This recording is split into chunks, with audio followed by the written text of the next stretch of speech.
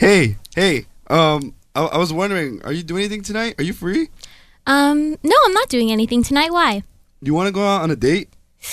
Ooh, a date, huh? Actually, yeah, I did have plans. Yeah, I have plans. Plans with what? Actually, I have plans with my radio. Your radio? Because I'm listening to KUCI 88.9 FM in Irvine. Oh, well, we could listen to KUCI in Irvine together. No. The opinions and views expressed on this program do not reflect those of KUCI, its management, or the UC Board of Regents. For more information about the show or other programs on KUCI, please log on to kuci.org for the latest program schedule.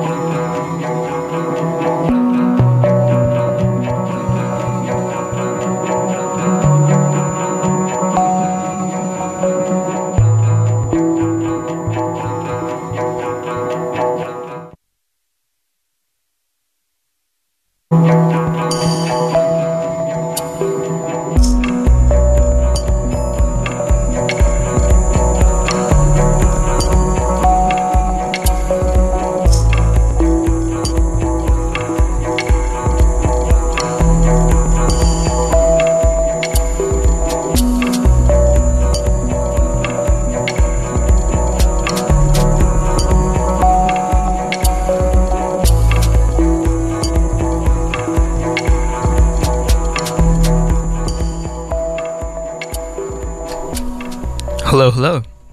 You are listening to KUCI 88.9 FM in Irvine. This show is called Pills, Easy to Swallow Stories in Medicine, and I am your host, DJ Broca. I'm welcoming you to the 10th episode of Pills, I think, on this beautiful Tuesday afternoon. This show might be a little bit unique in its own way because I don't have a guest. I think this is the first show so far that I don't. So I was thinking about all the things I could talk about and discuss with you today, this being a talk show. Well, first of all, I wanted to have some good music in the background to go along with whatever we're going to chat about. You're listening to Christian Loeffler in the back. This is his album, Young Alaska. Some really good ambient type electro music. And I realized for a lot of us, this is finals week, myself included. And I just finished up one of my classes in the morning, which is anatomy. And it's nice because, come to think of it, this is the second to last episode of the quarter, if we count the one next week over spring break.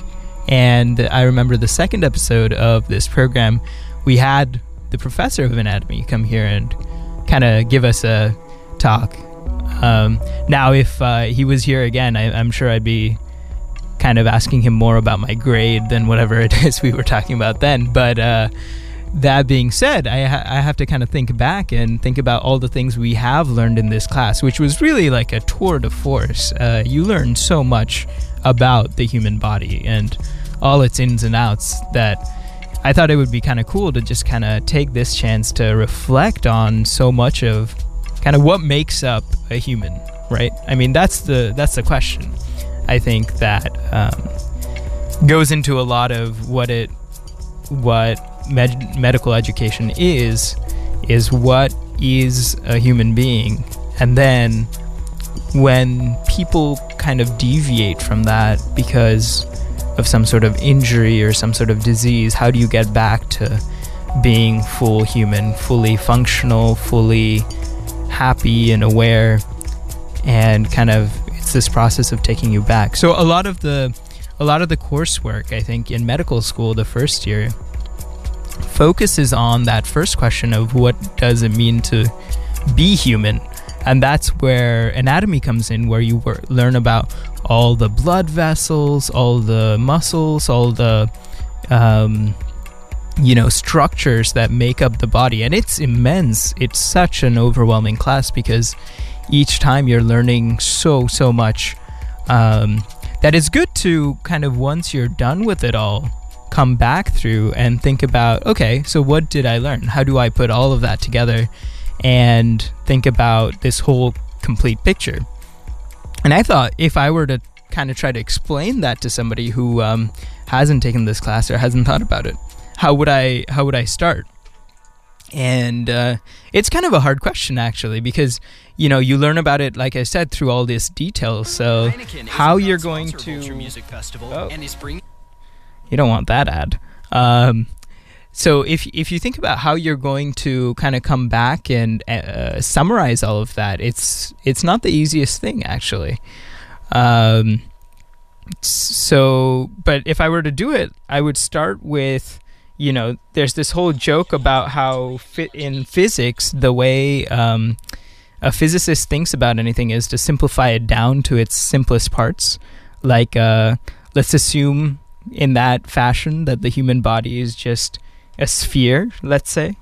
And then, of course, a sphere is not doing it justice at all, right? Like, a sphere is a 3D object, so you've got that element in similar, but that's about where the similarities lies. I mean, a sphere doesn't have the well-crafted abs or the chiseled face that I have, right?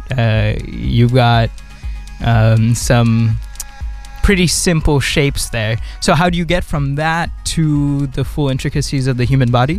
Well, I guess I would start by puncturing a hole through that sphere.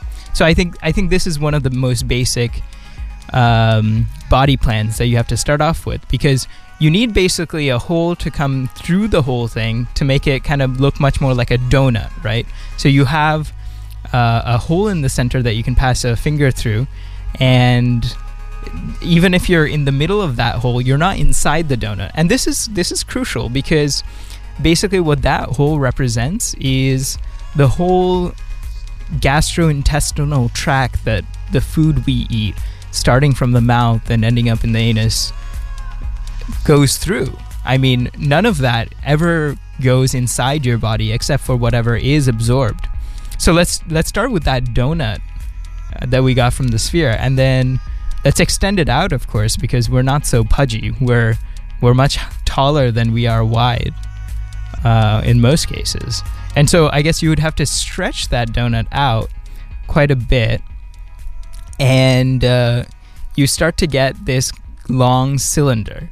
And what I'm saying is that middle part through the cylinder is going to be like your gastrointestinal or GI tract, through which you can consume food and let go of whatever you didn't absorb, right? So that's kind of a very, very, very basic body plan that we have and a lot of other species have. There's actually some species that don't have a full tube going through. They only have a tube that goes in part of the way, and then they kind of throw up whatever they don't eat. I mean, it's past lunch, so hopefully that's not a too unappealing thing to think about. But you do have this tube for humans that goes all the way through. And it's not just the GI tract that connects up to the front of it, our mouth. You have to think also, when we take in breaths of air, our noses and mouths connect up to this tube for a little while before they kind of outpouch into this other sac. And I think this sac is kind of like a balloon, and what I'm talking about here is the lungs, right? So the thing that allows us to breathe in and out is going to be also connected up to the mouth, and it's going to expand in and out according to the breaths we need. And this works really by physics. I mean, I think one of the surprising things when you start to decompose the body down to its functional parts, so things like the respiratory system, the thing that allows you to breathe, or the gastrointestinal system that allows you to get nutrients from your food, is that you realize a lot of these work on very basic physics principles. So in the case of the lungs, if you think of a balloon that works, by expanding the balloon, I mean, we expand a balloon by blowing air into it, right? But the lungs are the opposite problem. You want air to come in by expanding it physically. So imagine instead of now blowing air into the balloon, you're pulling the balloon, and so air naturally flows in, and then you're contracting the balloon so that the air, now stripped of its oxygen, can come out. So the lungs are kind of amazing, and work in this rhythmic fashion, constantly pulling air in and pushing air out.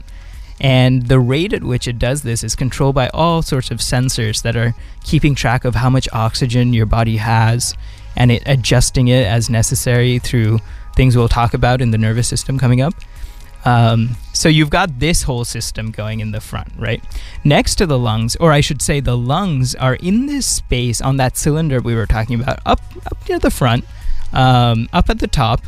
Very close to it is another organ system that's super important, and of course all of us know about, which is the heart. And the heart is doing a similar rhythmic function, although its purpose is quite different. What the heart is doing there is also beating at a faster rate than the lungs are. Or, well, the lungs aren't beating, but, they're expanding and contracting.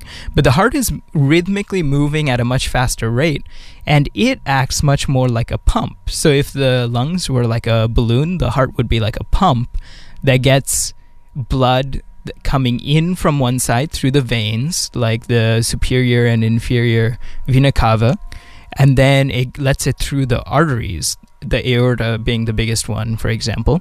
And this pump is essentially just pushing blood in from one side and out to the other side.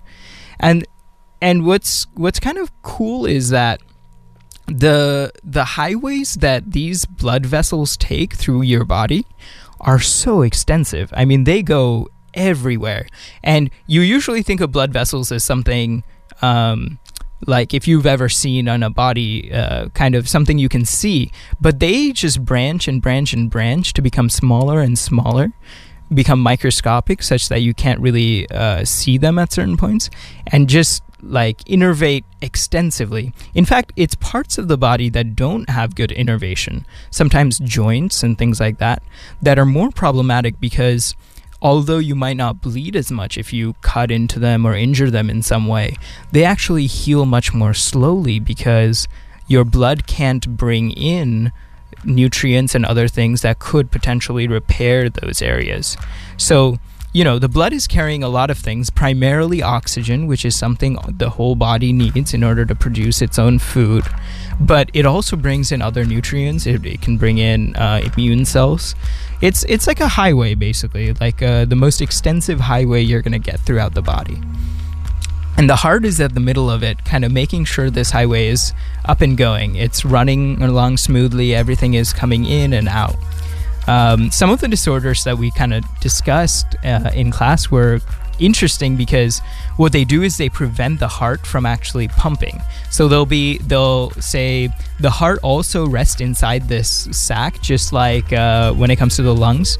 But what'll happen with the heart is that the sac that it's in could become just kind of hard and difficult for the heart to pump. And in those kinds of cases, which is called cardiac tamponade, it gets really dangerous, because if your heart can't beat, then it can't send the blood throughout your body. And places like the brain that are using up 20% of your blood, all the oxygen in your body, 20% of the whole body's oxygen goes to the brain. Like say 8 minutes without blood, without the heart beating, means brain death, So it's essential that the heart keep functioning and keep working.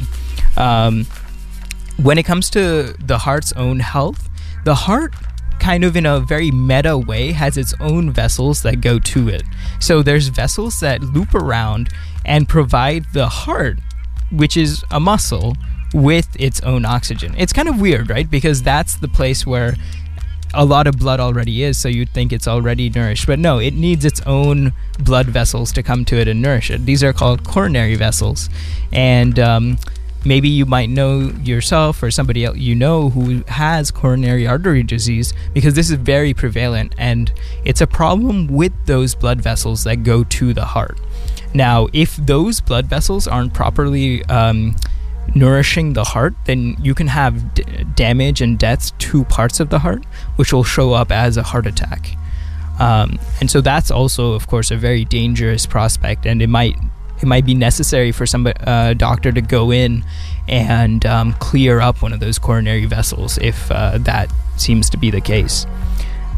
So we've talked about the lungs and we've talked about the heart. All of these as you know, would be near the top of the body, top of that cylinder that we're constructing to make that whole human body. And it's going to be encased in this rib cage.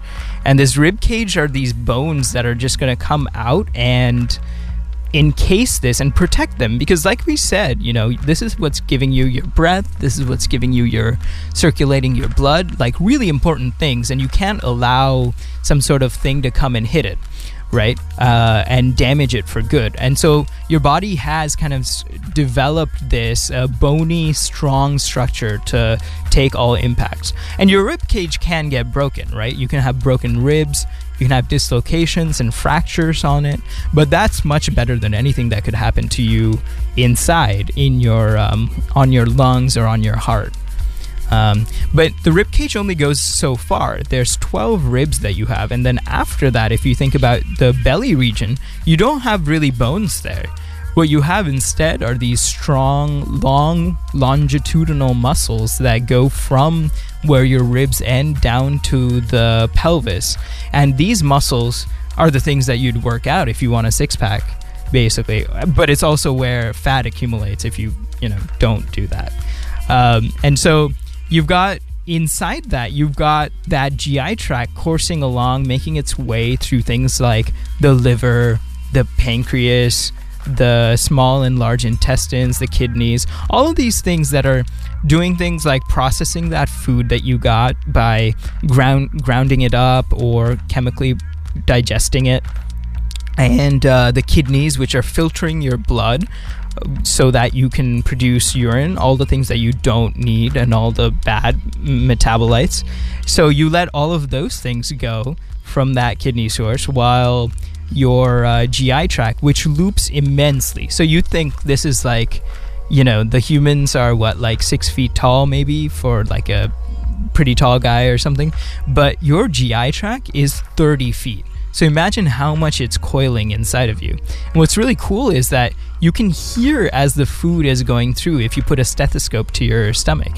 So if a doctor's ever done that, that's pretty much what they're listening to. Not only a stethoscope, but you can kind of drum out sounds on different parts of the stomach and make sure that the things sound proper. So for example, the liver has this dull sound to it if you percuss it or, play drums on it. And you can make sure that the extent to which the liver goes is the right size, because in some disorders you can have the liver grow expansively and get too big. So all of these like soft tissue and things like that are in that stomach region, and you don't really have a rib cage, but what you do have is this bony vertebra that's going all the way down, right? So the vertebra is 33 bones that stretch from basically your skull, that neck region, all the way down to your pelvis. And these are 33 vertebrae that are going to encase inside its bony armor the spinal cord. That's super important in order for you to control anything and get sensation from the rest of your body. We'll come back to it if we have time. But basically this vertebral column is where, which is giving you both kind of an axis and a structure to your body. We were talking about that donut. If you don't have this, it would probably just kind of flop. But instead you can hold up a good posture because you have this vertebra. And so you've got that going, but then it's going to end, the 33th vertebra is going to end, and what you're going to get in that region is your pubic pelvis bone, which is kind of like this, let's call it a bowl. And inside that bowl, you're going to collect all sorts of... It gets really complicated there, because basically the heart's been sending down these really big arteries that course really finely and distribute out into all sorts of things in your midsection. So going to your stomach, going to your pancreas, things like that, you have this like nice layout, but you still have that big artery that gets all the way down to your pelvis, and then just hell breaks loose because it divides into all sorts of things that you're lucky you don't have to memorize. But it gets pretty complicated in that. And the pelvis is kind of like this bowl that's collecting all of this and, allowing for a lot of the things that let secretions out of your body at that point. And, because you've kind of processed it throughout your midsection, your GI tract has taken care of it, you're producing urine and things like that, and then you can just kind of let it go there. Apart from so basically what we've talked about is all of the midsections, but what we haven't even touched on are the appendages and the head and things like that. So in the last couple minutes we'll talk about those. Let's talk about the legs and arms, actually, because that's quite a cool thing if you are interested in muscles. I mean, when you go to the gym, that's what you see a lot of people working on, right? Like it's leg day or it's arm day and people are trying to get those gigantic biceps or whatever it is. But the way these muscles work is kind of incredible because they're kind of like pulleys. Like, remember how I was saying a lot of these parts can be decomposed into some physics thing, right? Like we were talking about the balloon for the lungs. When it comes to muscles, they're like pulleys that are attached at one bone and then attached again at the next bone, and they're just kind of, when they get contracted because they get an impulse that's coming from the brain saying, hey, like lift this, they're going to shorten, and because of the way they're attached, they're just naturally going to pull on whatever they're attached to. So if you're talking about the bicep muscle, it's going to be attached to your radius, so that's your forearm bone, and when it contracts, it's just going to pull that up, and so you can lift something. And so you have this like really intricate system of pulleys that's throughout, and it's going to provide you a great way to control each of the bones in different compartments of the body. And this system keeps going, and not only do you have nerves and whatnot that are coming in to selectively activate certain muscles, but you also have each section, and you kind of compartmentalize different parts of the limb, I should say. So for example, you have your anterior forearm, which is the front section of the forearm, and you have the posterior forearm. And the reason you compartmentalize it is because it's easier than to think about all the individual muscles that are in each of these sections. So for example, the anterior forearm could have one muscle that controls the thumb, another muscle that controls the small finger, and another muscle that controls the middle fingers, things like that. But basically what all these muscles are going to be doing is going to be extending these fingers up, right? So there's a basic functional pattern there, and it's easier to think about that in that compartment. But also because the same nerve is going to basically go in and innervate all of these muscles. So an impulse coming in from the brain that says, hey, lift this up, is going to hit all of those muscles. And that's why in certain cases, if you try to move certain fingers, you can't move them independently, right? So if you've tried to move, say, your pinky finger, you'll notice the ring finger is kind of moving a little bit too. And that's because the signal that's coming in to move that pinky finger is also going to some of your other muscles as well. And so you've got this whole scheme set up that's conveniently pushing impulses from the brain out to the limbs and allowing you to move, which adds a whole new dimension to the body, because not only are you able to really sustain life, which was that middle section that we talked about, but you're able to move around and interact and do all sorts of other things with it. Now, we haven't even touched on the head, but the head is going to represent some really cool evolution, because now you've taken all these processes and you've kind of put a command center up there, which is the brain, that's going to be able to direct, okay, now you do this, or now you do that, and control all sorts of other parts of the body, while also monitoring to make sure things are going fine. And so you have really, really complex and intricate circuitry there that make sure all these signals coming in and going out get to their proper location. Not to mention control things that are in the face and head anyways, such as your facial expression, your ability to chew, things like that. So all of this was, I guess that was like a whirlwind condensed mini tour of anatomy. I don't know if I'm doing justice to a class that's been going on for over a semester now, but that was it.